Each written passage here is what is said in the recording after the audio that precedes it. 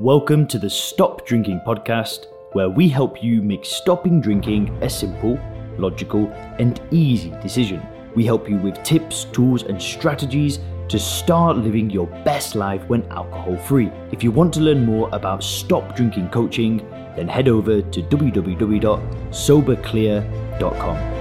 Hey guys, Leon Sylvester here. Now, I'm just about to go out with my girlfriend. We're living in Koh Samui at the moment. I think you guys already know.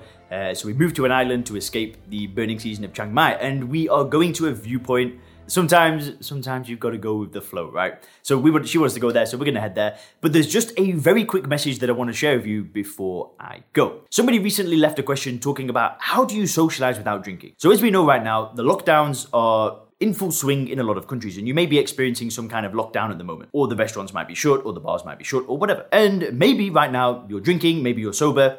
And basically the questions are, how are we going to socialize when things open up again? When the bars open up again, when the restaurants open up again, how can I socialize? And if you're not drinking, how can you make socializing fun without drinking? Now, in the Sober Clear program, one of the first things that I get people to do is I get them to actually go to a place that serves alcohol to prove to themselves that they don't need alcohol to have a good time. Now, that might sound a little bit strange, and if you've not gone through the Sober Clear program, that might not quite make sense to you. Because the thing is most people that stop drinking, they think that they've given something up. So if they go to an event like, a bar or a wedding or a birthday party or whatever, and everybody's drinking and they're not, that somehow they're the ones that are missing out. That's the mindset that most people have when they start this journey of becoming a non-drinker. But the Sober Clear program is all about using that first principles approach. It's all about changing your paradigm, changing the way that you view alcohol, reframing it, and then doing what the hell you want. And if that means that you want to go to a bar, to meet members of the opposite sex, to go on a date, to go to a restaurant that serves alcohol with your wife, to go out with your son that's 23 years of age and he goes for a beer. If you still want to do those things because you have a genuine enjoyment, you should do them. You should not try to avoid alcohol. In fact, if you were to try and avoid alcohol, if you were to sit in the shadows and sit in the corner and kind of like hide away from drinking, then that just signifies to you that you've actually given something up that was a genuine pleasure in life.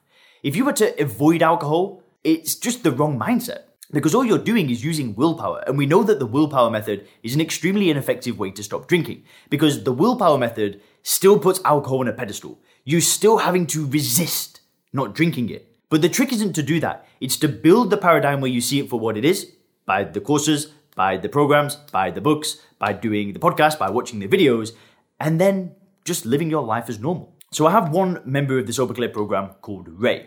And I'll actually, if you click up here right now, you'll be able to see Ray's review of the program and the changes that he's made. Pretty inspiring guy. He's actually 68 years of age. He's an investor. He's retired. He's had a good career. He's got a great life now, great family, grandkids, all that stuff. He's living the American dream. But the alcohol was getting in the way. It was kind of like his retreat. He would just hide away, and he wasn't really putting 100% in anymore. And he didn't like that. And he went through the Sober Clear program. He got to that point where he was like, oh my God, it just makes sense. Everything clicks. And excuse my blasphemy, I'm sorry if that offends you, but he got to a point where he's like, this is it. And it came up to his birthday. So he just turned 68 recently. He was actually 67 when he joined the program.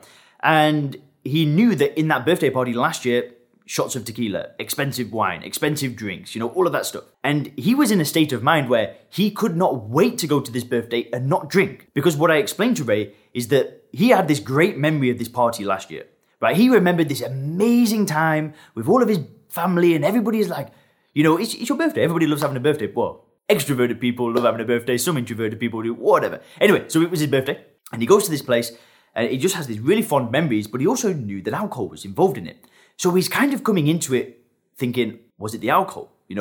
Should he be nervous about this? He just remembers his great time where he was drinking, but he was also having a good time. And I explained to him that it wasn't the alcohol that caused last year to be an enjoyable time. You were with all the people that love you, all the people that respect you. That's where the enjoyment was. The enjoyment wasn't in the drinking. So I explained this to him, and he was like, you're right. It wasn't the alcohol. It was the people. And then he started getting into the state of mind where he's like, I can't wait for this. And he was like the designated driver. He said he had an amazing time. Everybody came home. Everybody continued drinking. He's drinking his iced tea, got an early night, woke up in the morning fresh, could see all the people in his house hungover, feeling a bit terrible. And he had a great time. He still socialized. He still went out. He didn't hide in the corner.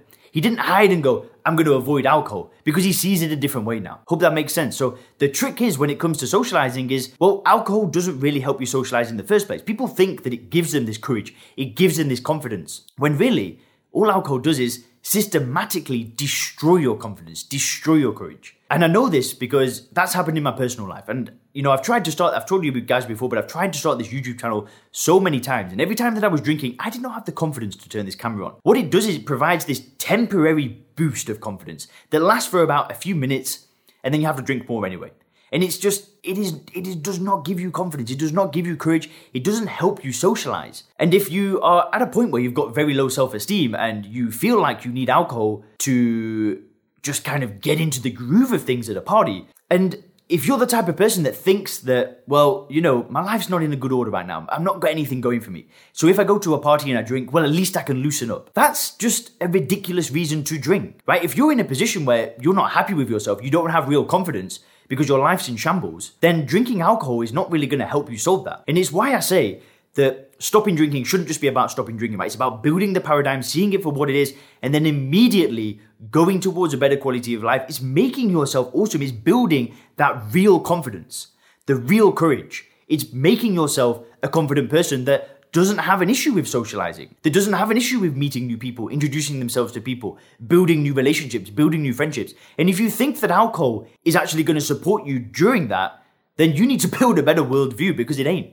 It does nothing. If you can build real, true, natural confidence and you go and meet new people, that is going to be night and day different to, relying on a drink that does nothing for you in the first place. So the point of the matter is, when things open up again, don't avoid alcohol. Don't avoid the places. If you go to a place and you stop enjoying it because the drinks are flowing and people are just getting obnoxious and drunk and you're not having a good time anymore, leave.